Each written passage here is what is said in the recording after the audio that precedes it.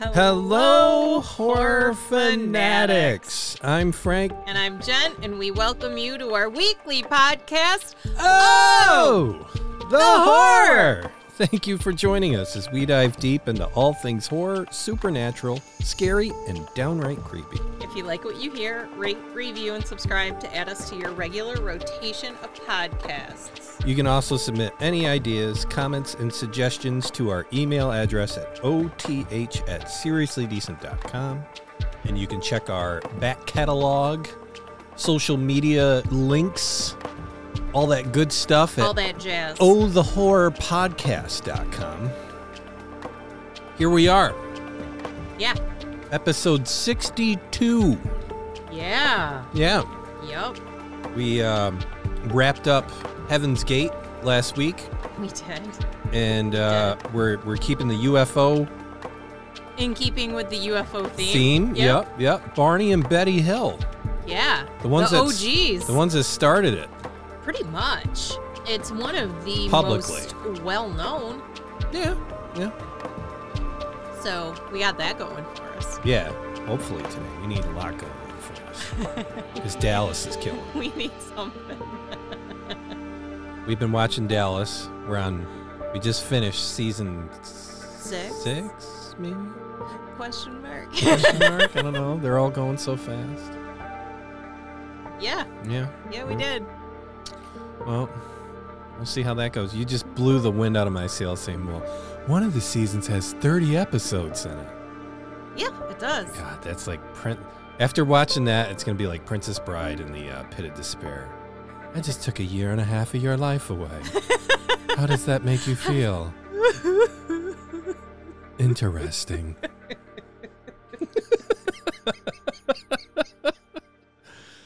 Yeah. What do you got for sources? History.com, first alien abduction account, Barney and Betty Hill, and how Betty and Barney Hill's alien abduction story defined the genre, with a article written by Linda Lacina, updated January 15th of 2020, originally published December 13th, 2019. I did get a little bit from history.com. Mm-hmm. I also got the Appalachian Mountain Club from outdoors.org. Oh, boy. Yeah, that was actually pretty recent. That was 2 years ago in June. And I got something from Live Science. And I got something from Scientific American. Look at you go. Well, I figured you'd do a solid job, a bang-up job on the whole plot and everything that happened and Well, went here's on the and- thing. I've been listening to so many podcasts that Well, that's talk what about this type of stuff. Yeah.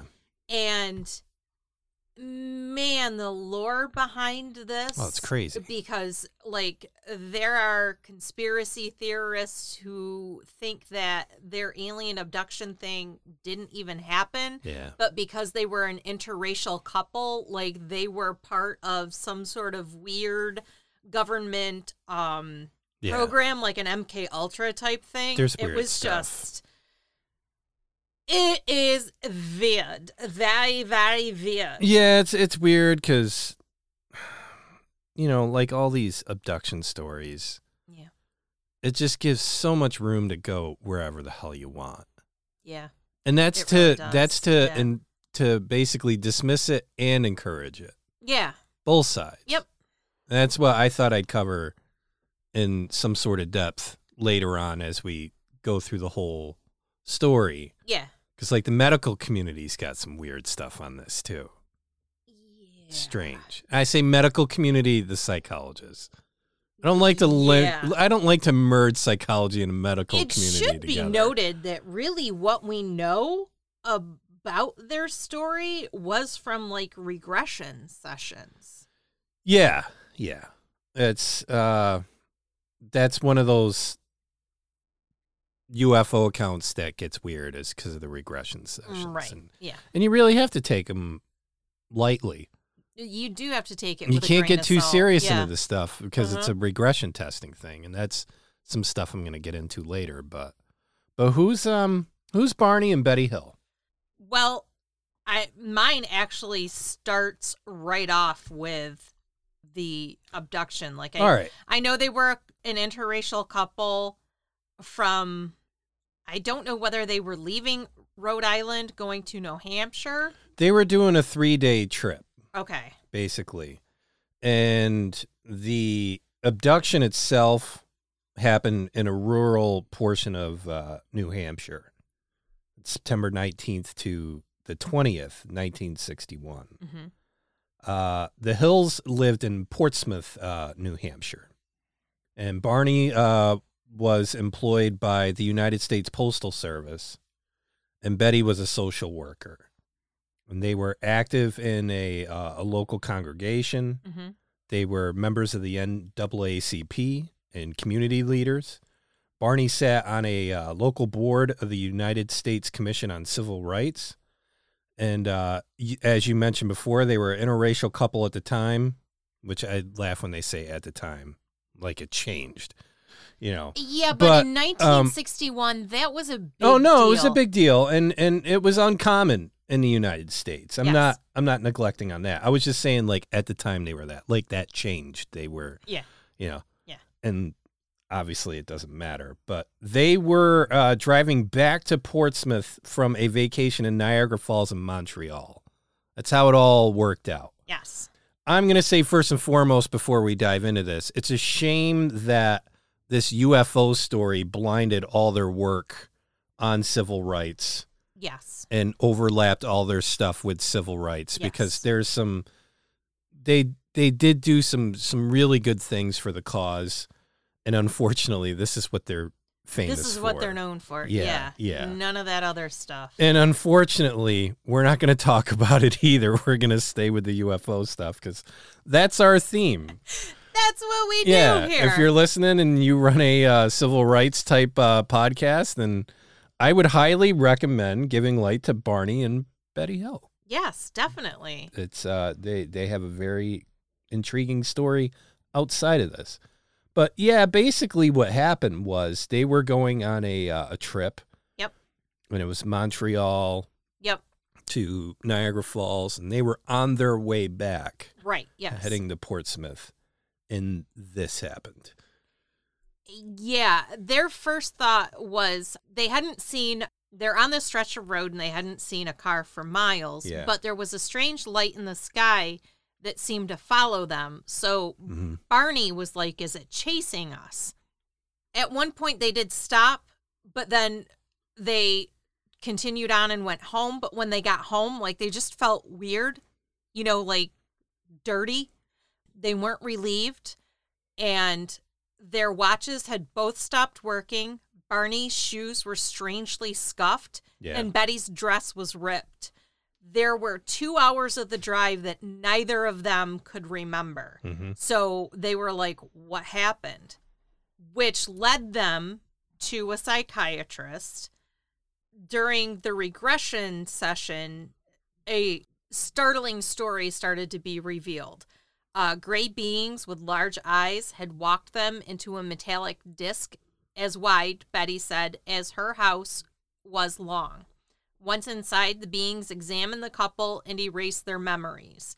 Their experiences would kick off an Air Force inquiry, part of the secretive initiative Project Blue Book that investigated UFO sightings across the country. The incident would also become the first ever widely publicized alien abduction account and shape how stories like it were told and understood moving forward. Mm-hmm. Debate continues as to whether the husband and wife were liars, fanaticists, crackpots, or simply sleep-deprived people who later recovered seriously scrambled memories. Their road trip was spontaneous, a well-earned break for the couple. So this was after 16 months of marriage. They saw this trip from, Niagara Falls and Montreal and it was all another of that honeymoon. as a delayed honeymoon. Yeah. They left so impulsively. They had no time to go to the bank before it closed for the weekend. They got in their car with less than $70 in their pockets. And it was on their last night of their 3-day trip. They sipped coffee in a Vermont diner to recharge. Barney figured if they pushed through, They could beat the wind and rains from an approaching hurricane, so they left the diner about 10 p.m. and estimated they could reach their red-framed house in Portsmouth, New Hampshire, between 2 and 3 a.m. at the latest. As they drove, the strange light in the sky gave them another reason to hurry. At first, it looked like a falling star, but grew larger and brighter with each mile. Barney, an avid plane watcher and World War II vet, was sure they had nothing to worry about. It's just a satellite, he assured Betty. It just probably went off course. Mm-hmm. The light seemed to move with the car as Barney steered down the curving mountain road. The light zigged and zagged, ducking past the moon and behind trees and mountain ridges, only to reappear moments later. Sometimes it seemed to move toward them in a game of cat and mouse. It had to be an illusion, they thought. Maybe the car's movement made it seem like the light, too, was moving. And then curiosity overcame them. And this gets referenced every time. They pulled over at a road stop and picnic turnout to get a look. And Barney had binoculars. And these binoculars get referenced in every single version of the story. Yeah. Through the binoculars, Betty saw that the white light was really an object spinning in the air. Barney, she told her husband, if you think that's a satellite or a star, you're being completely ridiculous. He knew she was right. Barney had an IQ of 140, noted a guy who wrote a book about them, Fuller. Barney was also a pragmatic man who wouldn't give flying saucers a second thought, remembered his niece, Kathleen Marden, in her work, Captured, the Betty and Barney Hill experience. The night was too quiet for a helicopter, a commercial plane, or even military jet with a hotshot pilot. He didn't want to spook Betty, but he was becoming concerned. What was this light? Why was it toying with them? About 70 miles past the diner, the object hovered just above the treetops, approximately 100 feet above them. Barney abruptly stopped the car, and he kept the engine running. He shoved a handgun he'd hidden beneath the seat into his pocket and rushed into a dark field, leaving Betty in the car. What he saw was as big as a jet, but as round and flat as a pancake. My God, what is this thing? He recalled, thinking, this can't be real. Behind rows of windows, gray uniformed beings seemed to look right at them, Barney recalled. He tried to lift his hand to his pistol, but he somehow couldn't. A voice told him not to put down his binoculars. He had a startling thought. We're about to be captured. Yelling hysterically, he ran back to the car and barreled down the road as Betty tracked the craft, craning her head outside the car window. Without explanation, loud, rhythmic beeps sounded from the car's trunk. The couple felt instantly drowsy and lost consciousness. They came to around 2 hours later and 35 miles down the road. Back home in Portsmouth, they tried to make sense of the night. Barney felt compelled to examine his body's lower half, and both seemed to be aware of a puzzling presence. In the weeks and months after, Betty, an avid reader, checked out books from the library, discovering the Civilian UFO Group National Investigations Committee on Aerial Phenomena, or NICAP. She also reported the sighting to the Air Force, worried about radiation. In coming years, with Betty's suffering from disturbing dreams and Barney developing an ulcer and anxiety, the couple sought mental help. And they met with Benjamin Simon, a psychiatrist and neurologist who specialized in hypnosis, a mainstream technique at the time. Through months of weekly sessions, Simon helped the couple piece together what they think had happened. A vessel had landed on the Hills car, putting them to sleep. Afterward, gray beings walked them up a long ramp and into the spacecraft. Once inside, the Hills were separated, taking turns in an examination room that had curved walls and a large light hanging from the ceiling. Each was asked to climb up on a metal table. The table was so short, Barney's legs hung over the side. During the examinations, the beings removed Betty and Barney's clothes, plucked strands of their hair, took clippings of their nails, and scraped their skin. Each sample was placed on a clear material, not unlike a glass slide. Needles connected to long wires probed their heads, arms, legs, and spines. One large needle, around 4 to 6 inches long, was inserted into Betty's belly. This pregnancy test left her twisting in pain. Throughout, a being Barney and Betty called the leader watched from the side. After Betty's examination ended, the beings rushed back into her room excited. They discovered that Barney's teeth could be removed. Betty laughed, explaining that Barney had dentures, a fact of human aging that the beings struggled to understand. Yeah, yeah. Could you imagine? Be a bit awkward. Look at this! That'd be weird. So, Because you're kind of out of it. Yeah. You're like... And you're not really with it. They're poking and prodding. And they're prodding, and then they just pull your teeth out, Yeah, and they're just sitting there. Funk. You think they did the whole thing where they grabbed it and they flapped them like they were talking. They were just like, meh, meh, meh, meh. So later, alone with the leader, Betty asked where the craft had flown, admitting she knew little of the universe. The being joked with her, saying, if you don't know where you are, there wouldn't be any point in telling you where I am. Later, under hypnosis, she drew a star map shown to her on the ship. And it should be later noted that they were able to figure out from her star map where they supposedly were. So in 1965, the Hill story was picked up by a Boston newspaper. After that, everything changed. The Quiet Couple story became the subject of a best-selling book and a movie starring James Earl Jones. The upstanding civil servants had become celebrity abductees. They weren't the first to spot a UFO or even to report an abduction, though, but their story did capture the nation's imagination, and it was so widely publicized that it has helped shape how we talk about alien encounters and abductions, even to today, which is, I mean, it's pretty phenomenal. Well, and that's where I kind of have... I mean, I get in, like, the modern age. It's hard to say, like, modern age now because, like, it kind of splits in different areas. Like, the 60s weren't...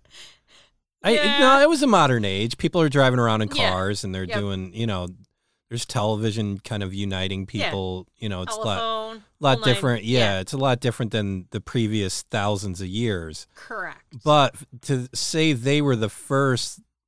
I guess, like, yeah, I agree with the whole first documented thing because it was, like, documented, pushed out, kind of publicized, had something with it. But there's even these old drawings that they're finding in, like, caves and stuff with, like, the pyramids where they're looking up in the sky and there's this object type thing, and which I think is pretty revealing. Yeah. To a certain degree. They've always been here. Well... I'll even play the devil's advocate of there's always been sightings. Something, of some kind. As far as their story, what's interesting is they had this trip and they had this deal with the thing following them, and they recollected that. Yep. But then after that, they lost that time. Yep. And it was a couple years, and Betty had all these dreams. Yep.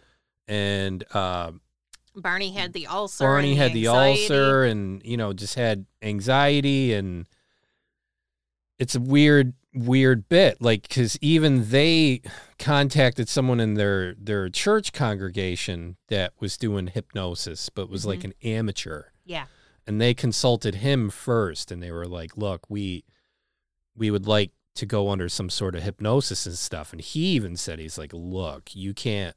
Yeah. You got to be serious about this. You need to go to, you can't have an amateur like myself. Yeah, you've got to have a legit professional. You know, so that's where they got into this, the Simon, is it Simon? Yeah, Simon was the hypnotist. Yeah, and even Simon's conclusions on it, he speculated that Barney's recollection of the UFO encounter was possibly a fantasy inspired by Betty's dreams. Mm-hmm. So... Simon thought it was the most reasonable and consistent explanation. Barney rejected the idea, noting that while their memories were consistent in some regards, there were also portions of both their narratives that were unique to each. Right. And Barney was now ready to accept at this point that they had been abducted by the occupants, though he never embraced it as fully as Betty did. Yeah, she did.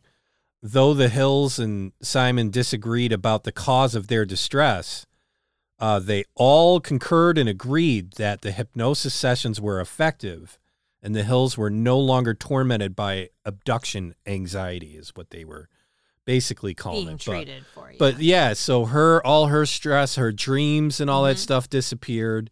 His anxiety, all that stuff disappeared. When the series of hypnosis sessions were complete, Simon wrote an article about the Hills for the journal Psychiatric Opinion, explaining his conclusion and that the case was a singular psychological aberration. Mm-hmm.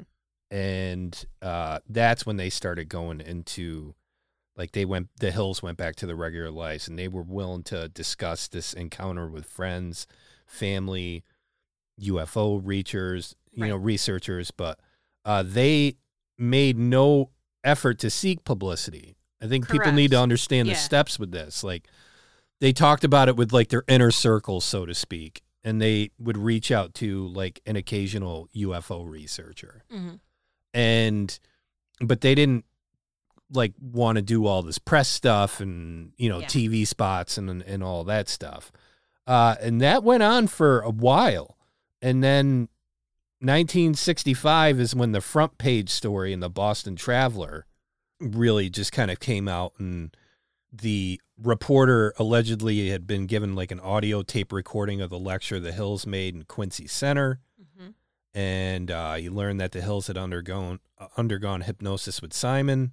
He obtained notes from these confidential interviews that the Hills had given.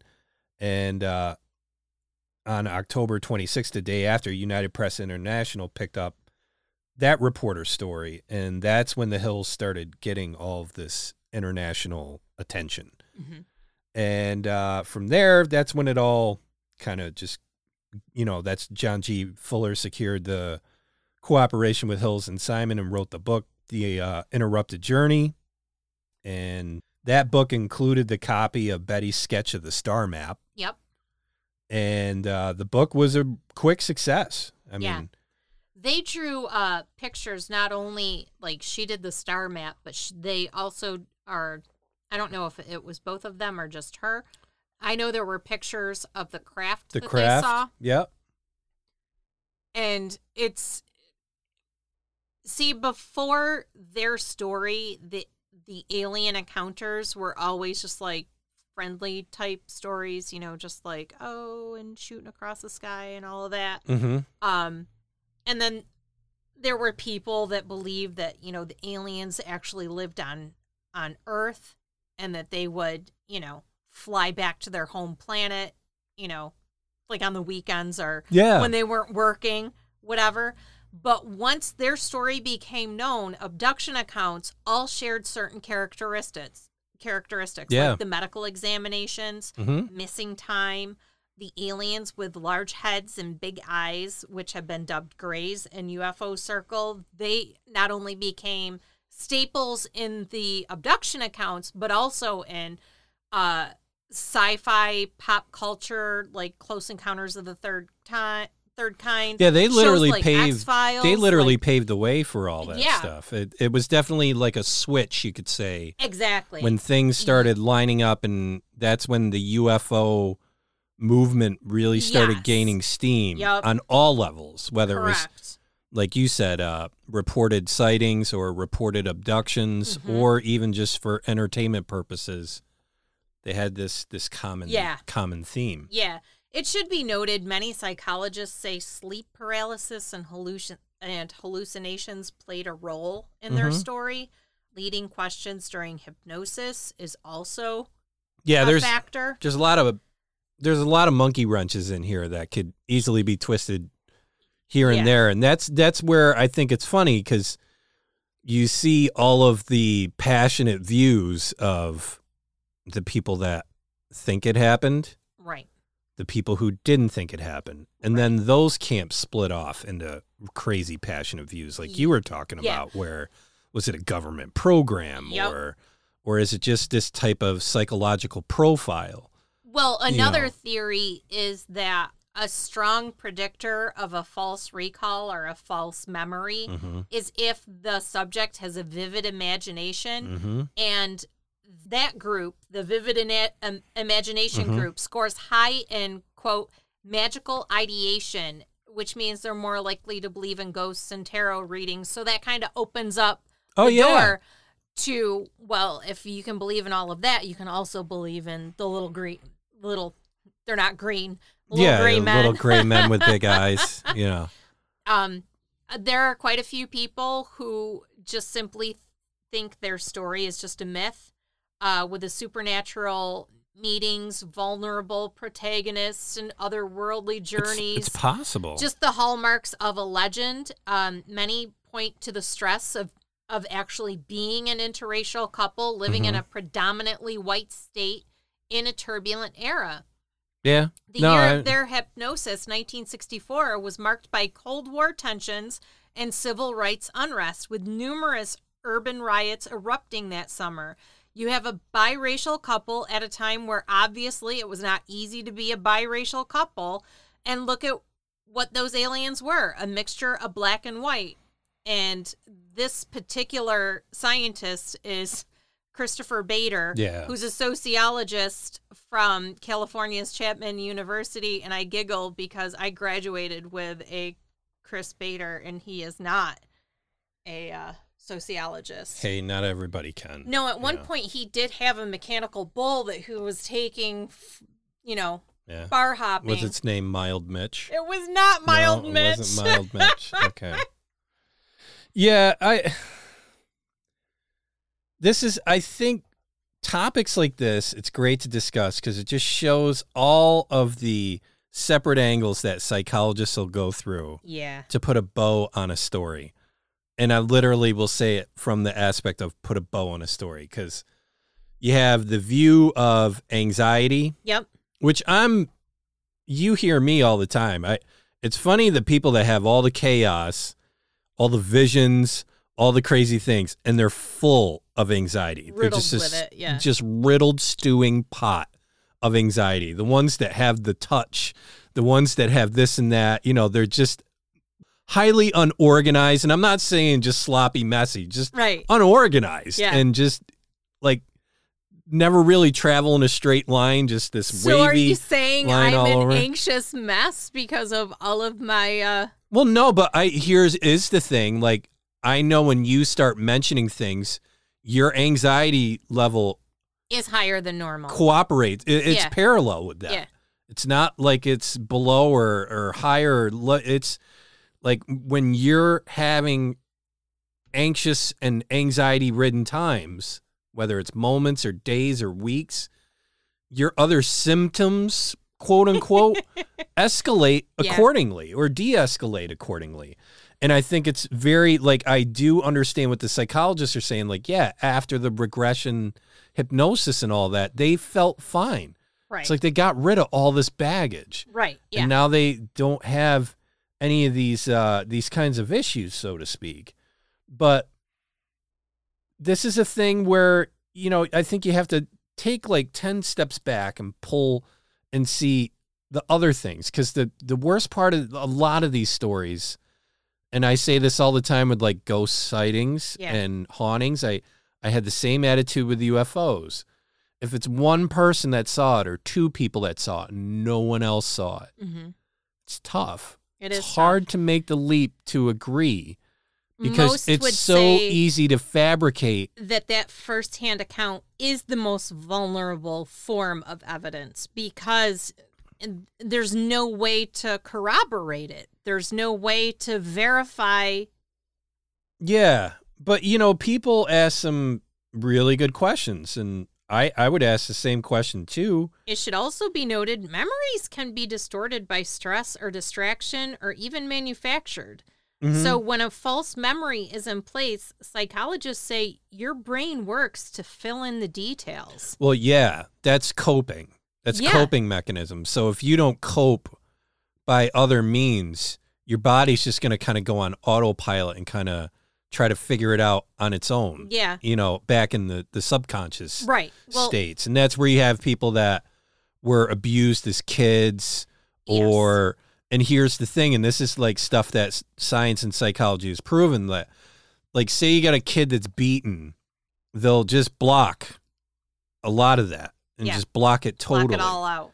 Or they'll substitute it with something else. Mm-hmm. Because there is like kids that have been quote unquote sexually abused, they say, and then they go to find out that it never happened. Right. But they were beaten or something like that. Right. So again, it's a cope. This is where I got to laugh when I read it once in a while on social media, and it drives me crazy, but I understand it because it's filled with nothing but the best intentions. Is I'll see the posts where, say somebody commits suicide or something like that. And I mean, it's a terrible thing, no matter who it is. I think committing suicide is probably one of the saddest things that a person can be going through or surrounded by, because it literally is giving up. Yes. It literally is. And I always used to hate, because I remember this one guy committed suicide where I worked, and this one woman that I worked with drove me absolutely fucking crazy. But, she just turned and he goes, he took the chicken way out, or he was a coward. Yeah. And I just looked at her like, are you telling me that killing yourself is a cowardly act? Yeah. There's nothing cowardly about that. That's probably one of the most bravest things you could do. It's sad. It's terrible. Yeah. But, I mean, to just say, I'm ending it all. Yeah.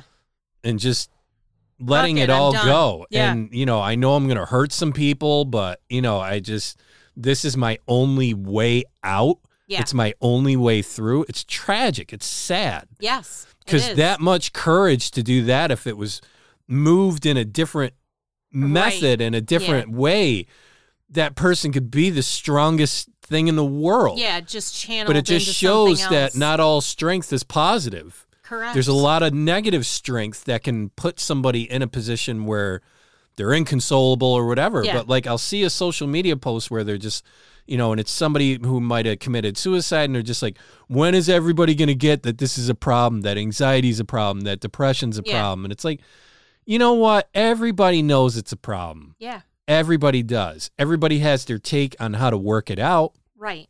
And I think that's 3 camps primarily. Mm-hmm. You have the camp that has no idea what any of that stuff feels like. Right. And is trying to assume the role that they know what it's like. Yes. And that having camp, no experience themselves, they're telling everyone how to deal with it. Yeah. And I'm sorry, but that's a lot of psychiatrists and psychologists. Yeah. It really is, because think about it. Think of all the school they got to go through, how much all that costs. Mm-hmm.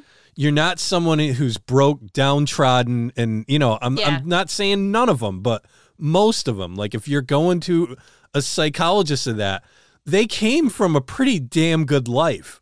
Yeah. I mean, everybody's got their problems. They're not going to be able to relate to... Oh, no, they're going to look at you like a science experiment because they can't relate to you. So they gotta go through all the science stuff, and everybody says, well, that's how you're objective, blah, blah, blah. But that's the one kind of group. And I'm not saying all of them are like that. Yeah. But then you got the middle group of people that have been through hard things. Yep. But not so hard to where it's altered the course of their life too much. But everybody, and I think this is like 75% of people. Right. Like, I think 25%'s the just ones that have no idea. How to deal with it. And then you've got this middle group of like 75% that gets the struggle, understands it, but somehow they've figured out how to muddle through it, deal with it, or even just correct it and reverse it and just turn 180 degrees around.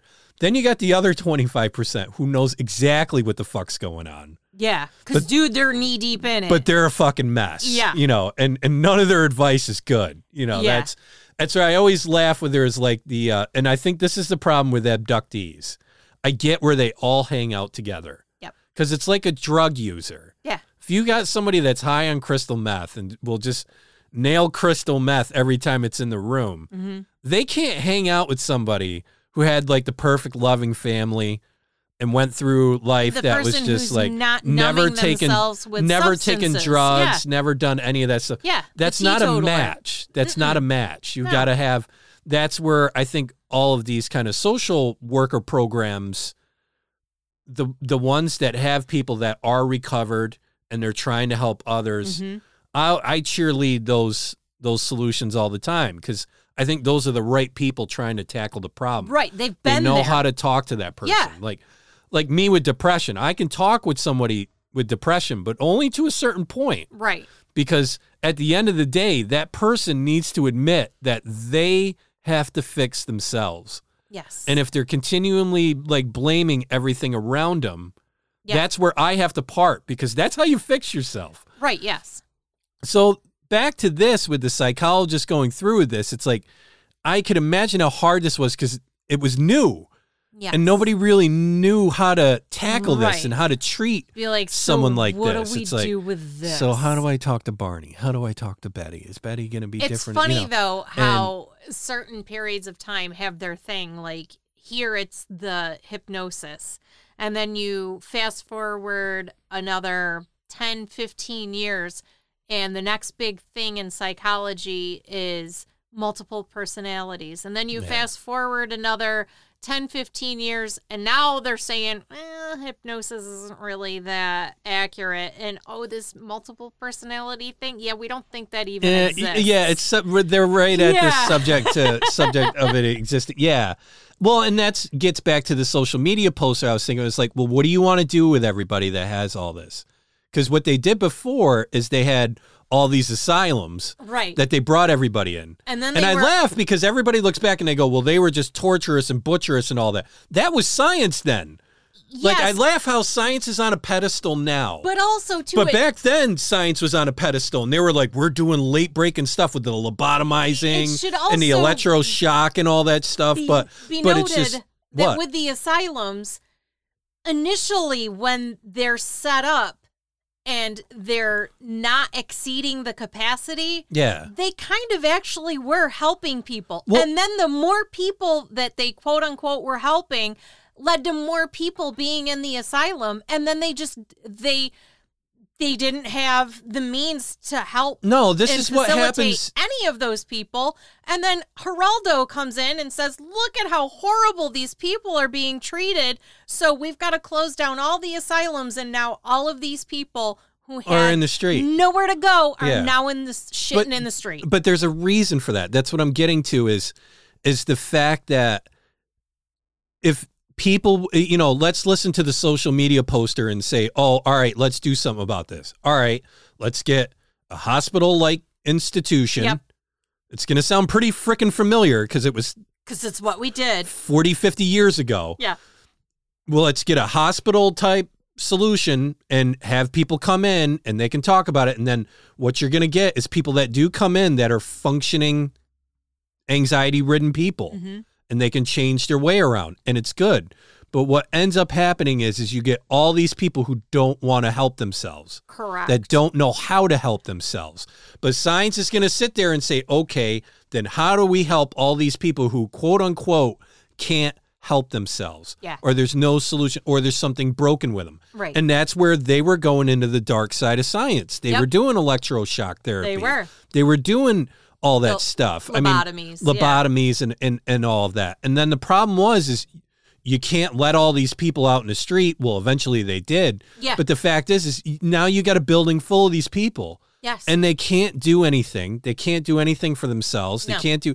So, yeah, I do ask the social media poster, what do you want to do with them? What's your freaking great idea? yeah. What's That's your what big drives me idea? nuts. What's your Yeah. big idea besides somebody needs to do something? I hate that statement. Somebody needs to do something.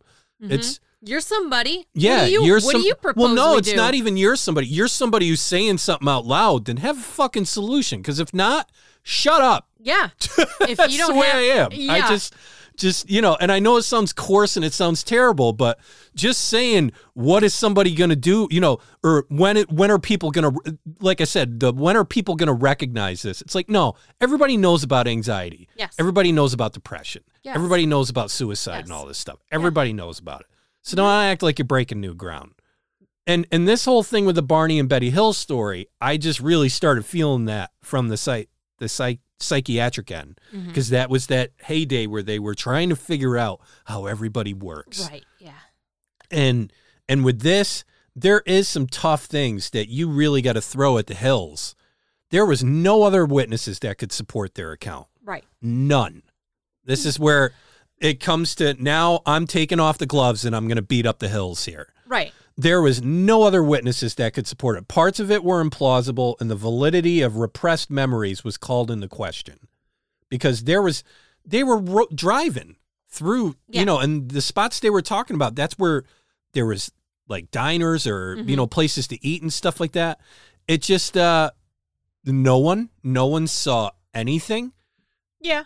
That's the weird part of that story. Now, here's the other thing. It happened back in the 60s. People didn't come out and talk about that kind of stuff. They didn't. It was also at night. Yeah. And, I mean, if it was late at night, people might have been asleep. There's an awful lot of people who they're like, it's not my circus, not my monkeys. Yeah. Like, they just don't care. Yeah. If they see something, they just close the door and they're like, I don't want to know anything about that. And this is where, again, if you're not from that era of time, and I say from the new 24-hour people to the previous, where television turned off at 10 o'clock, 11 o'clock, midnight, whenever the hell it was.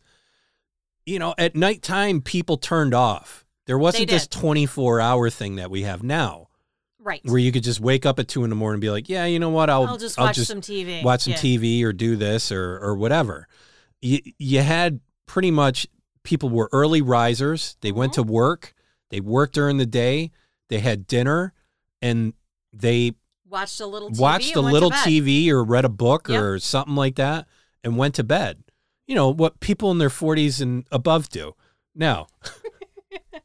But it's just, UFO investigators really wanted to believe Betty, and it became even more difficult. There was a UFO researcher who worked with Betty and noted that she was unable to distinguish between a landed UFO and a street light.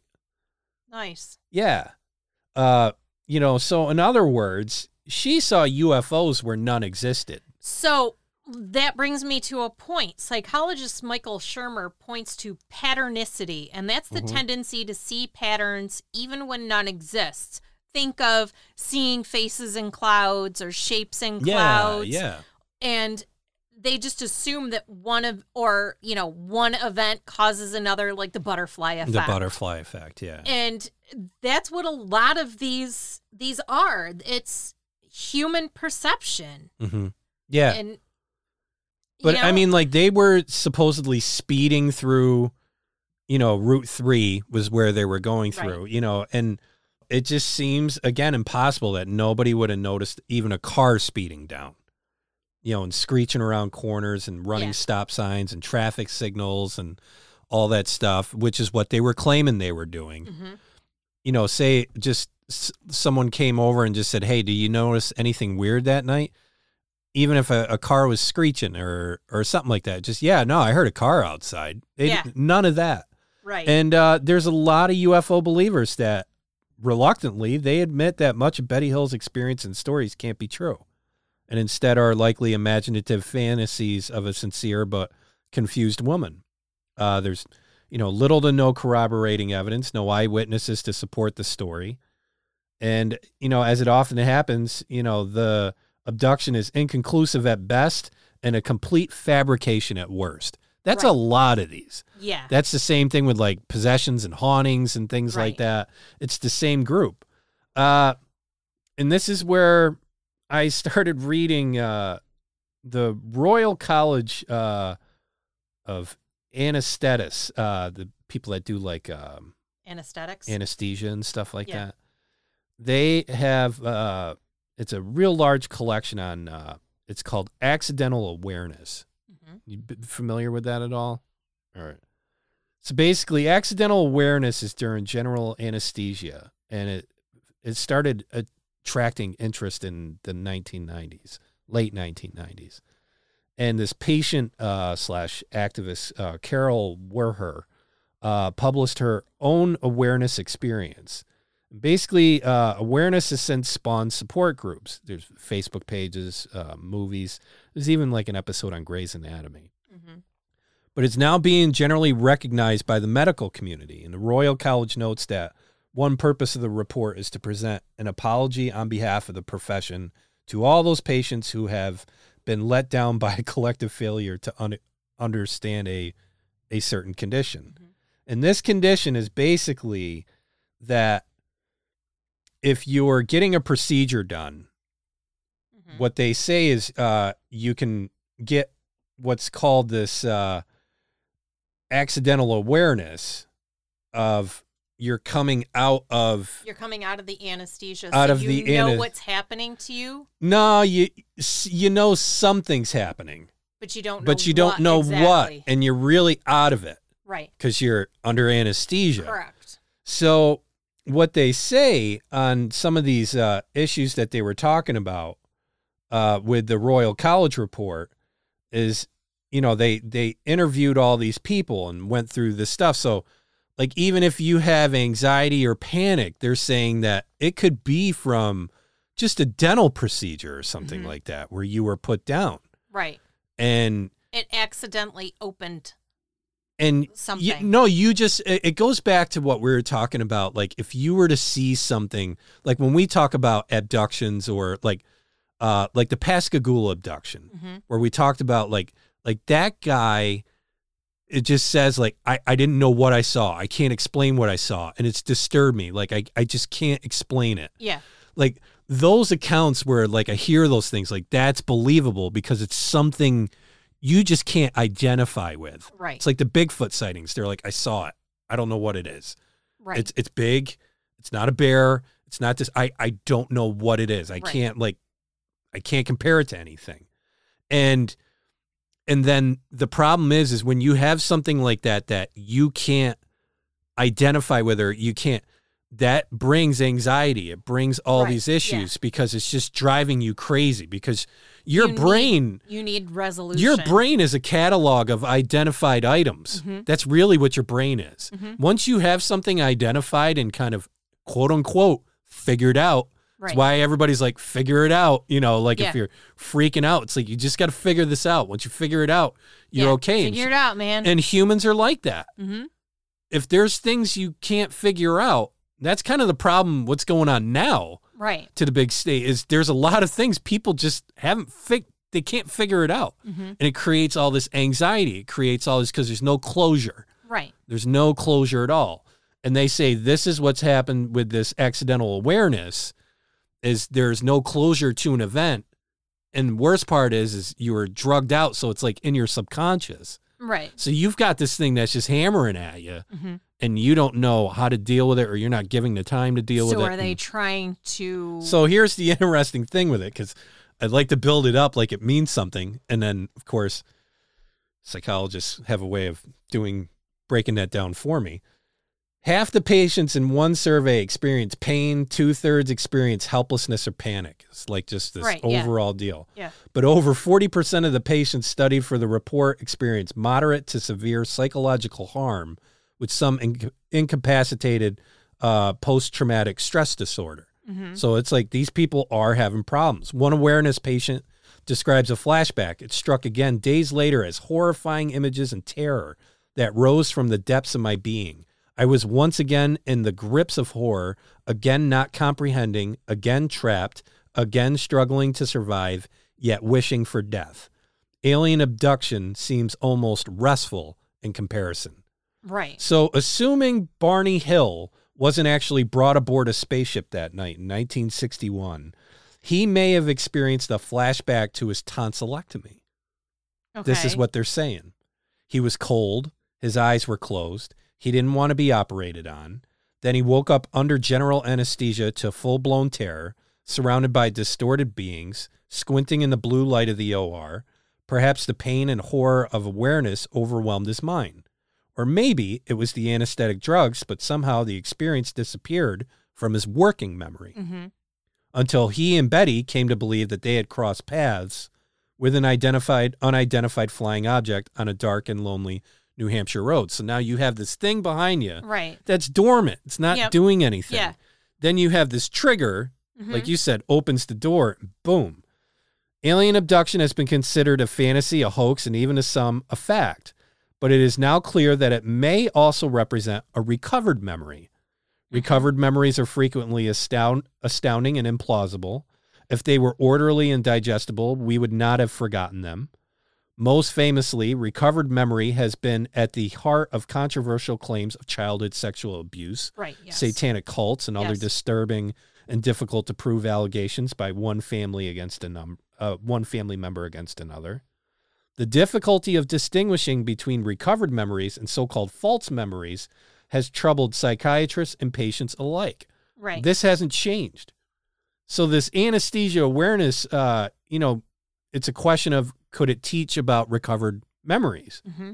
And it just shows how dirty all this gets. Right. And this is why people say, well, how come they just can't commit to believing this? Because, you got this realistic thing here. Yeah. That you really got to kind of just at least give some credence and light to. And the report discusses different types of memory, including trauma memory, everyday memories that are not terribly descriptive, intense emotional states, such as those experienced during awareness. They create memories that are rich in sensory detail and tend to burst out inappropriately, as in a flashback. Trauma memories are not encoded as logical narratives, but as globs of sensation. Mm-hmm. It's all familiar kind of talk with this stuff. Yeah. And thus a sensory experience like seeing a hospital worker in scrubs can cause an awareness survivor to feel overwhelmed with panic and to relive this sensation of paralysis she suffered through while anesthetized. So, that's these PTSD researchers have found that like trauma memories are jumbled. And this goes back to Barney being, again, Well, what about Betty? Well, and that's where it all gets weird, because like they talk about this with Barney, and this is again where I say, like, with psychologists, Right. like they can paint this good picture with Barney and it works. Yeah. It really does. You're like, all right, cool. Yeah, all it's right, really, it's fine. like, and that's why I wanted to go through this, because I knew you were going to ask that question. Like, what about Betty? Yeah. And Betty's the X factor here, where they just don't have an answer for it. And so with that patternicity and the awareness, and when you bring that into alien abduction and encounter stories, it's helped psychologists understand the human brain, its defects and weaknesses inherent in memory and firsthand accounts, according to Christopher French, a psychologist specializing in human experience related to the paranormal. Mhm. What we see and hear, especially under less than ideal observational conditions, can be heavily influenced by our prior beliefs and expectations, wrote French in The Guardian. So essentially, all your believies get all jumbled together. yeah, So when you have that moment that, what the fuck, what is this?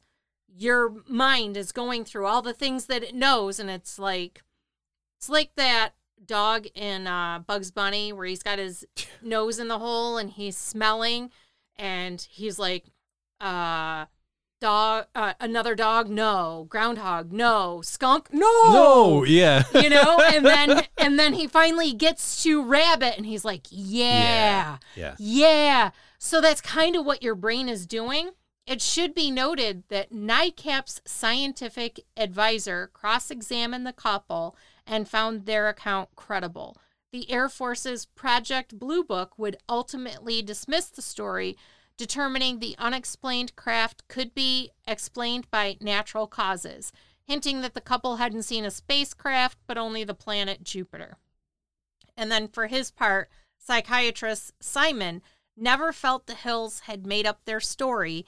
He concluded Betty had dreamed the abduction and Barney had absorbed her story, especially since many of the most vivid details matched descriptions of dreams Betty had jotted down after the event. Yeah. And he said, I believe implicitly in the honesty of these people, he said on a 70s radio program.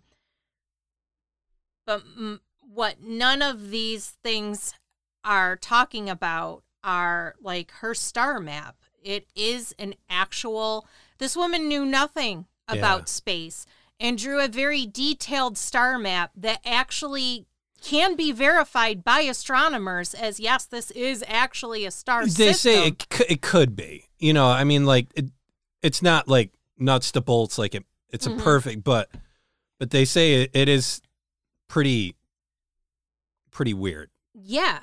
Yeah.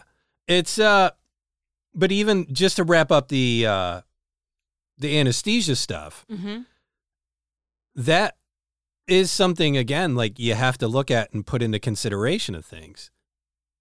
You know, there was a thing where they were talking about how a person can only report an awareness experience if they remember it, which could take years or never happen at all. Alien abduction may be one of the most dramatic, you know, types of this awareness type thing, but surely not the only one. So there was an awareness patient that was formerly like a jazz aficionado and developed this just bizarre aversion to the style after an awareness experience. And it was not until years later that she recalled hearing a favorite jazz piece playing in the OR while awake during the surgery. So this is like the profound impact it has on you. Yeah. And you can't deny it because it's true. Now, here's the other weird thing of it. Royal College did all this stuff with all these people. There wasn't one of them that had an alien abduction story as a result of all this.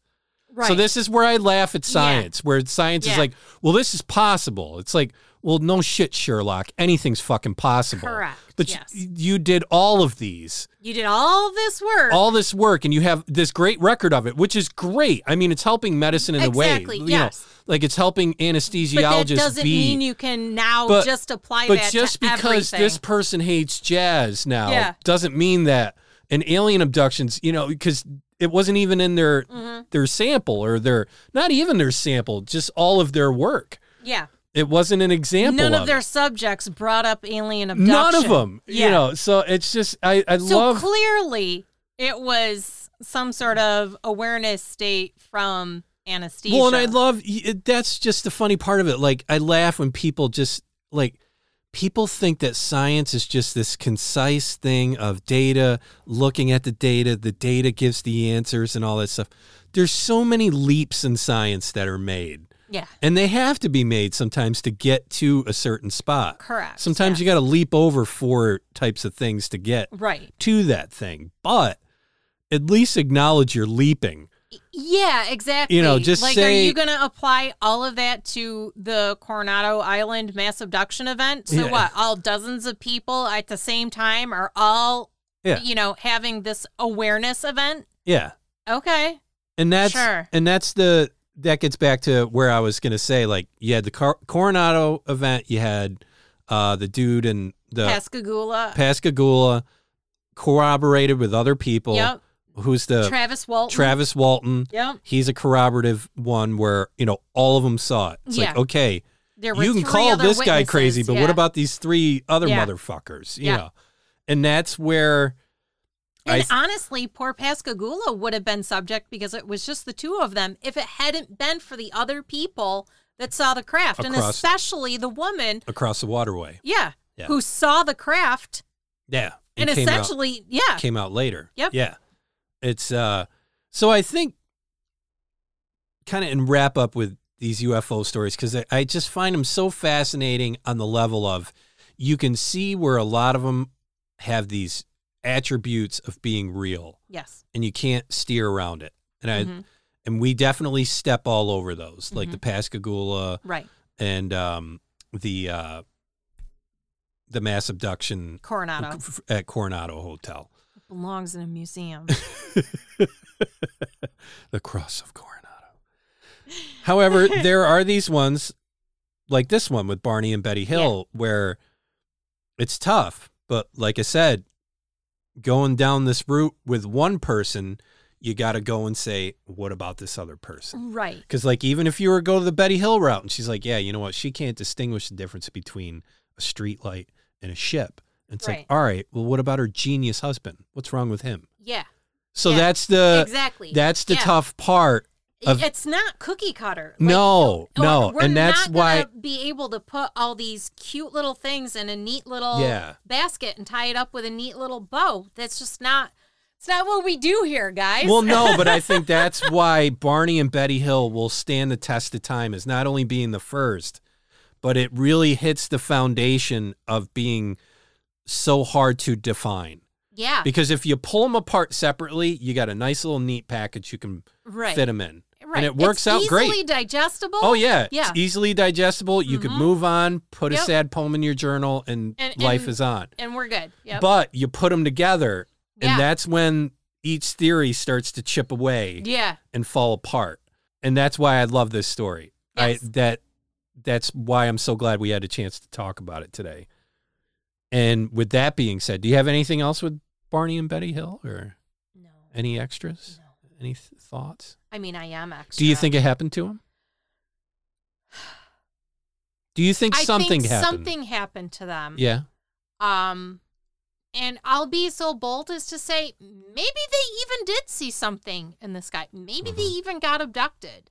Yeah. But I don't trust a memory that's recalled by someone who has to cajole the information out of you. Yeah, because you can do, like, were the questions leading? Were they, I mean... Well, here's the thing. I'm going to submit, I don't think you can do a regression session without having some leading questions, if not all of them. I kind of laugh at the word leading question. Yeah. So let's break this down. Okay. I want to see if you know something. Okay. So if I ask you a question on if you know something, then I'm leading you to what you think you know. True. So every question's a leading fucking question. Yes. Some are bad. Don't get me wrong. Blatant. Some are bad. Like, they're clearly taking you down a path they want you to go down. Like, instead of asking you a question of what did you see that night, instead of, I get what a leading question would be like, instead of just knowing what you saw that night. Describe the light that followed you. No. Do you think you might be lying? Do you think you might be, do you think you saw something else? Did it look like a street light? Because here's the thing, the craft could have looked like a street light. Yeah. Like characteristics of it. You can lead those questions. Those are, every question's a leading question. That's where I got to laugh with like investigators and stuff. It's like, oh, he's leading the questioning to, just make him say he committed murder. It's like, if the person says I did it, then that's as far as you go. Like, I don't get the whole false confessions thing. Like, to me, that is a error in biology. If you can't protect yourself by confessing to something that you didn't do, know, that's... Well, I'm going to submit, I'll submit Brandon Dassey. I don't think he had the capacity to understand, one, what he was being asked, or two, what it would mean if he told the police officers what they kept telling him they wanted to hear.